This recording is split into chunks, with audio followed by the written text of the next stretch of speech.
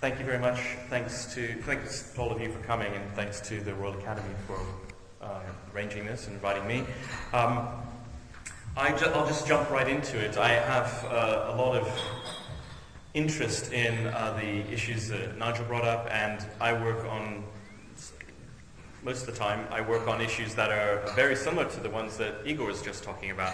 But I'm not going to talk about those issues very much. Instead, I'm going to talk about some thoughts I've had recently about this general question that we've been considering of the relationship between philosophy and engineering, and some possible new directions for collaboration between philosophy and engineering. So I'll start with my conclusions. So just to let you know where I'm going, it's terrible as far as suspense goes, it spoils everything, but this is where I'm heading. I think there can be a two-way interaction between philosophy and engineering, beneficial interaction. I'm sure there are other ways that there can be collaborations, but the two-way interaction I'll be looking at is as follows. Now, if I were to do philosophy of science properly, I would look at the history of science and try to find examples, and the history of engineering to find examples of this two-way interaction to better illustrate it, and just as a kind of a test to see if I'm not just making all this up. Now, it could be that these interactions will be novel, but I suspect not. Anyway, here they are. So, first of all, I think that some philosophical breakthroughs can only come about by philosophers or the people who are struggling with these conceptual questions actually attempting to design and actually building and interacting with the artifacts that they build, building working systems. And so I depart with a lot of philosophers in this regard, because a lot of academic philosophers want to draw a line in the sand and say philosophy is an a priori inquiry. There's no room for empirical results, and certainly no room for something as empirical as building actual existing systems. There's no room for that in anything that can be called philosophy. I think that's incorrect. I think that's a modern misunderstanding of what philosophy is. I think if you just go back 100 years or maybe a little bit more, you'll have the view that I'm taking, the predominant view. For instance, I think Kant would be very sympathetic to the idea that there could be philosophical breakthroughs through actually building systems. And I mentioned in my abstract Vico, who thought that you can only truly understand something if you can build it. And I think that would also go for truly understand the philosophical issues involved if you actually attempt to build it. But also there's another way that philosophy and engineering can interact. And you can think of this as the other direction, not by engineering helping philosophers, but by philosophy playing a role in engineering working systems. Seems a bit odd, but what I'm going to claim is that for the case of some complex systems, for instance, maybe an artificial consciousness, it might be necessary to incorporate the theorist or the philosopher into the design. And that might not make much sense right now, but I hope to spend a few slides at the end illustrating it in possible, and also giving an example or two from actual work in AI where I think this is going on. Oh, well, I could say two more things there. So the way that the design has to take into account the philosopher or theorist is twofold itself. They have to, or they get to, take into account the effect that the theorist has on the artifact's dynamics. I'll give a concrete example of that from some work at MIT. And also, there's the other direction. They will be able to take into account the effect that the system dynamics will have on the theorist or philosopher. So all this is very abstract right now. That's the disadvantage of giving you the take-home message at the outset. But I hope it'll become clearer by the time we're done. So the first direction, the way that you can make philosophical progress by doing engineering has to do with conceptual change. philosophy is about, at least one way of understanding philosophy, is about trying to solve what are mainly conceptual problems.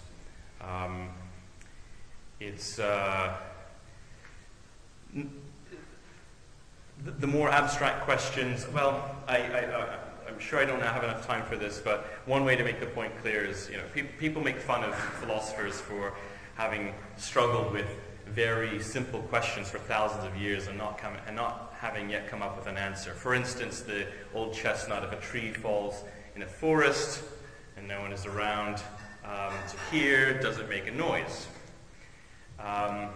And you criticize philosophers for still wondering about that one after all this time. Millennia have passed since that maybe was first posed. But then on the other hand,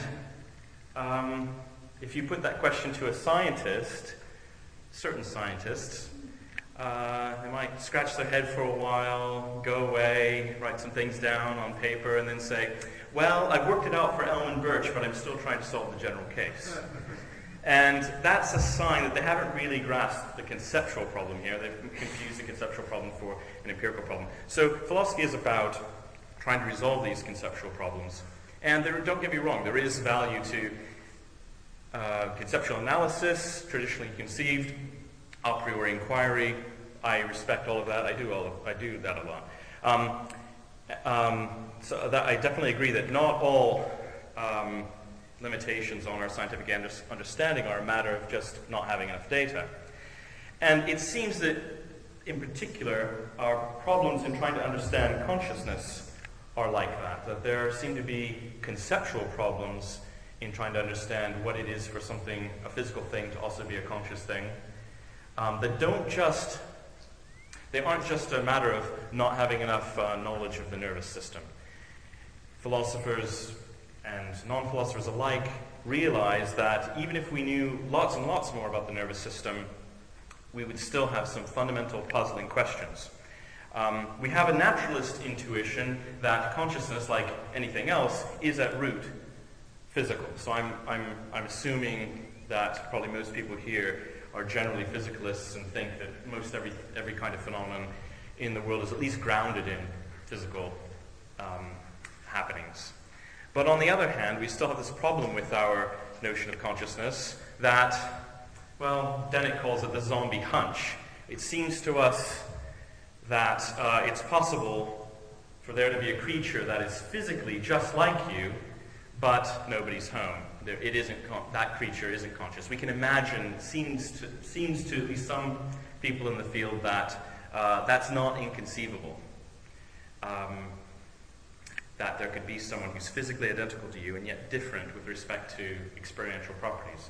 And that's those two intuitions, that naturalist intuition that it's really got to be a physical matter when it comes down to it, and yet the zombie hunch that really, even if you fix the physical, you still haven't determined the experiential. Those two, that's a kind of cognitive dissonance.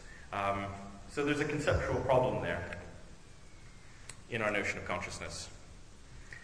So one way that you might respond to this is to say, look, it's got to be that our concept of consciousness is at fault.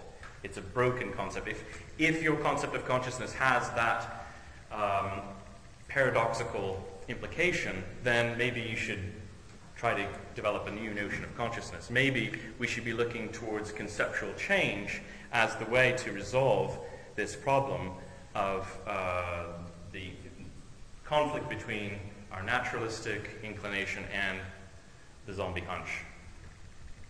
So, how can you do this? It sounds nice. Okay, all we have to do is change our concept of consciousness. We want to do it in a way that we're still talking about consciousness, so we're not changing the subject. It's still a way of thinking about consciousness, but it's just a better way of thinking about consciousness. So, like, when we think about gold, we think about the same thing that the ancients thought about when they thought about gold, but we just have a better concept of it. We know what the essence of gold is. It's having a certain atomic number, whereas the ancients were confused. It didn't mean they weren't thinking about gold. They were thinking about gold, and when we think about gold, we think about the very same thing. It's just we have a better concept of it now. So can we do the same thing for consciousness? Can we refine our concept of consciousness? Well, that's what I'm hoping we can do. I think what we need to do. But it seems unlikely that that kind of conceptual change can just come about itself through merely merely conceptual processes. What I mean by conceptual processes, like just adding to your stock of beliefs, just learning a few more facts about consciousness or about the brain, or having philosophical arguments. It could be, but it seems, if the recent history of consciousness studies and the philosophy of consciousness is any indication, that these discussions and arguments and disputes don't actually, there's no rational way to move somebody, convince somebody who has the zombie hunch to not have the zombie hunch, and vice versa. Dan Dennett, again, does a lot of work on revealing this aspect of the debate to show that there just seem to be entrenched intuitions that don't seem to be tractable with respect to rational argumentation. And also, for instance, reading journal articles about consciousness. Is that going to be the way that we develop our concept of consciousness? Can it be done purely through these rational linguistic modes? Well, don't get me wrong. I think, of course, these components are essential to developing our understanding of anything, including consciousness, but I think they are not enough in the case of certain intractable problems, and in particular in the case of consciousness, I don't think they're enough. So I'm not saying you shouldn't do these nice things. I think they need to be supplemented with something else. I think we need to, if we're going to change our concept of consciousness so that we can make scientific sense of consciousness and understand the place of consciousness in the natural world, then we might have to have our concept of consciousness undergo what you might call a non-conceptual change, a non-conceptual development in our concept of consciousness. What do I mean by non-conceptual developments in consciousness? Well, here's some examples of how your concept might be changed non-conceptually, but it isn't really what I have in mind. Getting hit on the head, for instance, might change what you think, or what you think about consciousness, or undergoing neurosurgery, or maybe taking certain kinds of drugs, psychoactive drugs. Yeah, maybe you'll have an aha experience if you do some of those things. That's not what I mean. I mean changes to your concept that can't be reproduced, say, by producing a philosophical argument, or can't be guaranteed. If you give someone a piece of text, then they'll say, oh yes, and they'll have the same conceptual change as well. But nevertheless, unlike those bad examples I just gave, are still rational changes that are justified, and in particular are based on the experience of the subject matter. So unlike those bad examples I gave, where the change in your conceptual state is just kind of, it's non-conceptual, but it's random and it's not justified in any way. I'm looking for ways that we can change our concept and yet have it be a change that tracks reality in some way, even if it can't be summarized in some text, or even if it can't be transmitted through text. Say, you can't give somebody a piece of text that will make them have the same set of concepts you do. Now, this might sound puzzling, it might sound impossible, but I think it's actually much more commonplace than you might first imagine. For instance, skills are that way.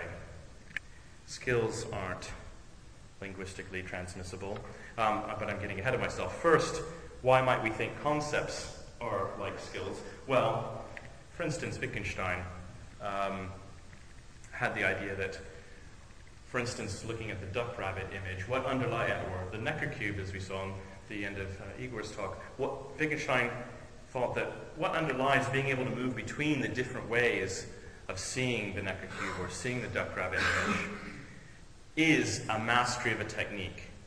So if seeing something in a new way and being able to see how it's the very same thing as the thing you saw in the old way, if being able to do that is the mastery of a technique, then that's what we need in order to understand consciousness. In order to be able to see how a thing that's appreciable from the experiential perspective is also the very same thing that's understandable from the physical perspective, in order to move seamlessly between those two viewpoints, if that's a technique, then what we're looking for is a skill. What I want, what I'm looking for, is that capacity. I want to have a mastery of that technique. So, in that sense, what I'm looking for is, the acquisition of the new concept of consciousness is going to be like acquiring a skill.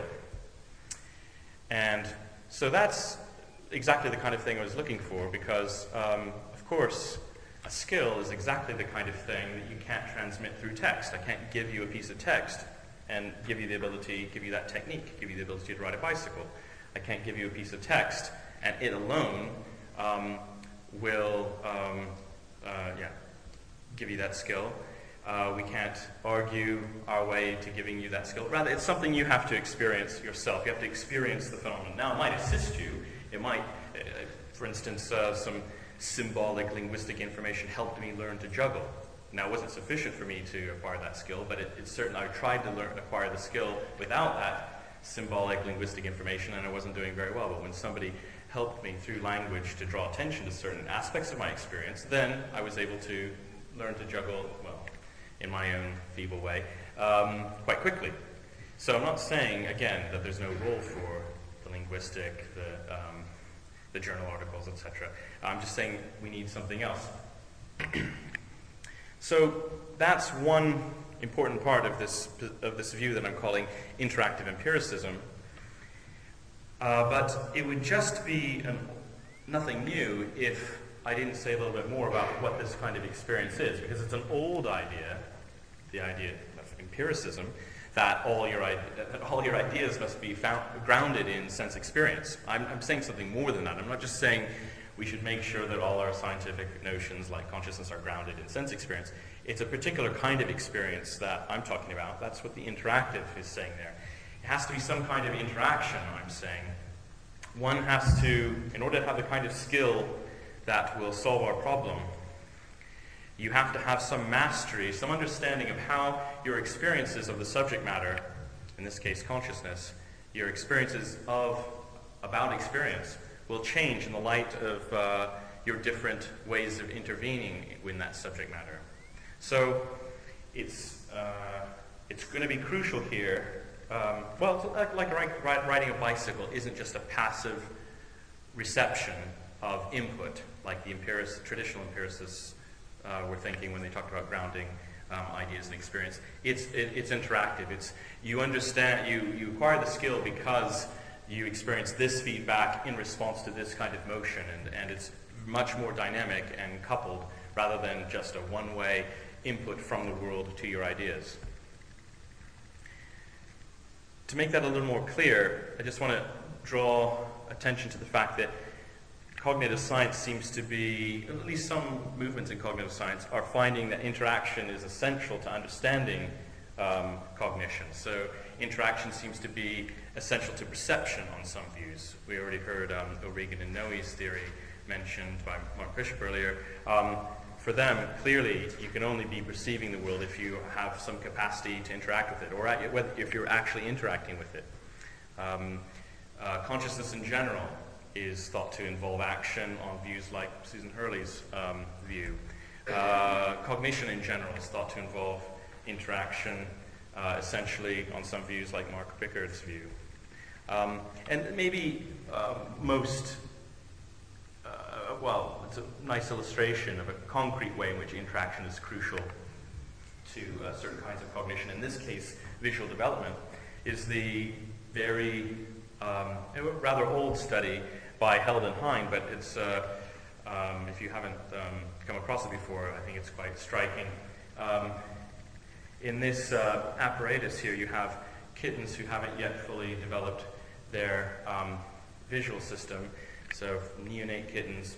And the apparatus is such that the kitten on the right is touching the ground and is able to move around freely, relatively freely. And yet the kitten on the left is suspended in a way that the kitten's movements will not will not change its position in the world at all. So the kitten on the right has a very natural interdependence between its actions and the visual input that it receives. The kitten on the left, there's no correlation between its movements, its muscle movements, and the visual input it receives, because the visual input it receives is completely determined by the kitten on the right. No matter what the kitten on the left does with its limbs, that won't affect, generally, it's the input that it receives. And so what you end up, what you find out is that after the developmental period is over, after you subject these poor kittens to this experiment, is that the kitten on the right has more or less normal vision and the kitten on the left is more or less blind. And this shows that that interaction, having the right kind of interaction, is crucial to certain kinds of development. Well, maybe we're not so different. It's an analogy here, I realize, but maybe we're not so different from kittens in terms of their visual development and our conceptual development.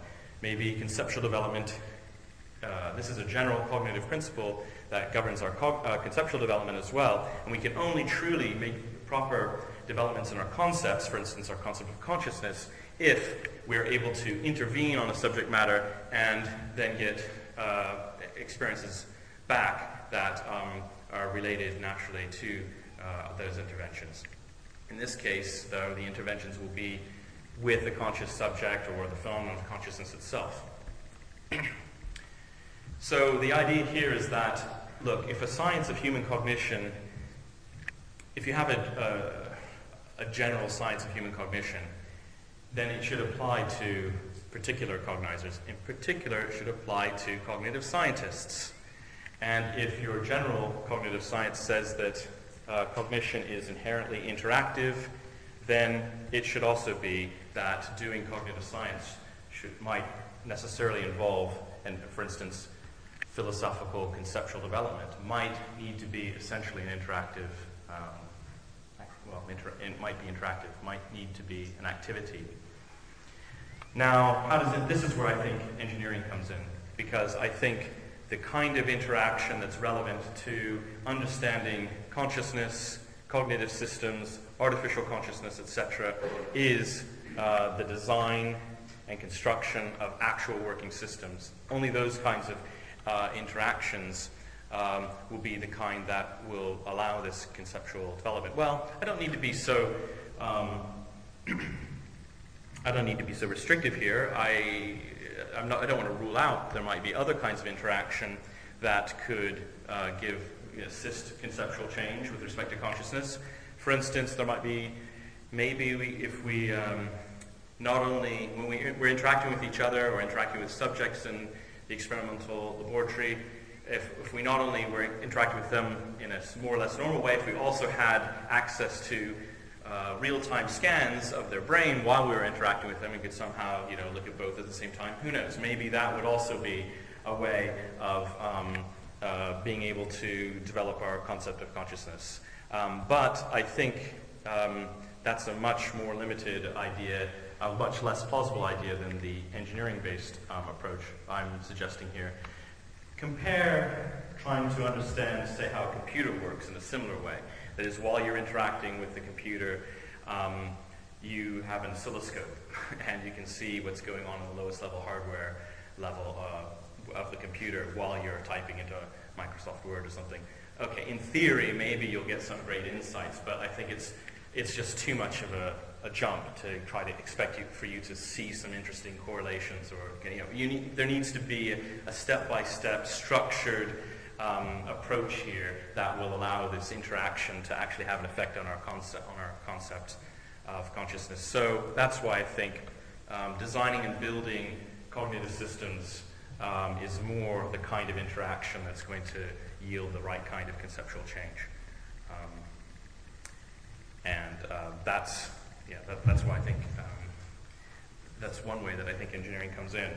Now, since I'm running out of time, I'll skip over this aside about how this connects to the Mary problem, because most of you probably haven't heard of the Mary problem, and I'd have to spend time introducing it. For those who do know about the knowledge argument of Frank Jackson, I'll just say, if you realize that science and cognitive science are essentially interactive activities that involve experiencing the world, then the whole premise of Jackson's argument is revealed to be contradictory. Jackson said, imagine someone who knows everything science has to say about color vision but has never seen red, and you realize right away that that's a contradiction. That if Mary really did know everything that science knows about color vision, then Mary would have to have all the experiences that scientists have about color vision. So he thought of science as being what you can write down on a piece of paper, and Mary could read all the journal articles about color vision, but that's not what science is. Science isn't only that stuff, is the point I'm trying to make. science also involves this engineering aspect, this building and creating systems, this interacting with the subject matter, and that's why the Mary thought experiment has a contradictory premise. So sorry for those of you who don't know anything about the Mary problem, but we can talk about that later if you want. It's an interesting argument. So just a few slides then on the other direction, the other way in which philosophy and engineering might collaborate in new ways. It's just the observation that really we are part of the systems we build.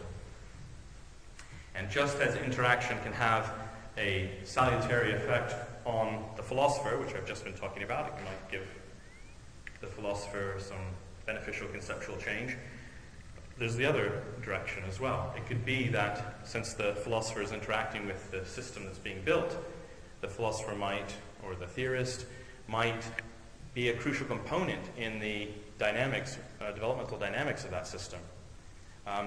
And I don't have to leave it as an abstract point because there are some people who are actually exploiting this in concrete work in robotics. So here's a question, provocative question. What is the biggest engineering advance in artificial intelligence in the last 20 years? And my provocative answer is, I'm not going to let you answer, I'll just give you my answer. My provocative answer is Kismet's eyebrows. I think putting eyebrows on Kismet was one of the biggest, both technological and conceptual advances in AI in the last 20 years. Now that seems a bit crazy, but here's why I think that's important.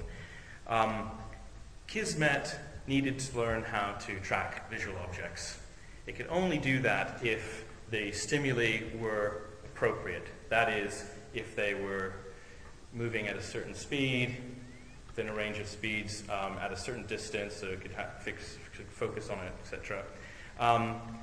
You could try to ensure that the trainer did that by a number of means, but a very efficient way of getting the trainer to, who was a person, to keep the system within a particular part of the phase space is to put eyebrows on Kismet and maybe do a little bit more, like have Kismet jump back. When the state variable moves out of a particular region of space, Kismet jumps back and the eyebrows go up. And you don't have to train the trainer as to what to do in that situation. You don't have to give them instructions. You don't have to say, this is, you have them consult a rule book or anything. They will just naturally, because they're built to respond to startlement in a particular way, they will interpret that as startlement. Whether, the fact that Kismet is not an experiencing creature is irrelevant. The fact is Kismet behaves like an experiencing creature, and therefore the trainer will respond unreflectively in the appropriate way. That is, the trainer will pull back, will move the stimulus back into a proper part of this phase space, and tracking learning will continue. So that's a very efficient way to exploit the dynamical relationship between Kismet and the trainer in order to get Kismet to learn in the proper way. So that's the way in which the trainer, the theorist, the philosopher even can be in the loop, be part of the system. Now these two directions can be combined, I think. If we're part of the system, then not only can we have a beneficial causal effect on the robot's performance, but as we saw in the first part of the talk, vice versa. The robot, interacting with the robot can have a beneficial effect on us by, say, prompting conceptual change. So maybe we're going about AI the wrong way. Instead of trying to design an AI or machine consciousness in one step, why don't we instead see it as a dynamical developmental process? So we design a system S1 in such a way that it will prompt some kind of conceptual changes in us, and those conceptual changes will allow us to design another system, S2, and S2 will be such that it will prompt further changes in us. So we should see ourselves in a dialectical relationship with the systems we build and try to get on that trajectory rather than trying to get to the end point all in one go. So if we think about this development, this design trajectory, maybe we'll and try to reason about it and maybe theorize about it and apply some of the techniques of engineering to that trajectory, maybe we'll be able to get further than we've done, than we've been able to so far. Now, Frank Herbert, I think, was prescient. He wrote on this issue in the 60s. He wrote a novel about people attempting to create machine consciousness, and in his book, the people were carefully engineered. They were clones. They were put in a carefully engineered technological environment. There were certain kinds of computing technologies. They were in a spaceship. There was neural wetware available. And then these people in that situation were manipulated and given certain kinds of motivations. In particular, they were going to die if they didn't create a machine consciousness. And it was hoped that if you just put those ingredients together, then the people in that situation would come up with a solution. Or maybe they'd come up with the next stage of the solution, and you start again and have the next group start with the next stage that you had developed. So I think it's interesting that a science fiction author anticipated or speculated that this kind of engineering, the relationship between the theorist and the design system, might be a good way to go.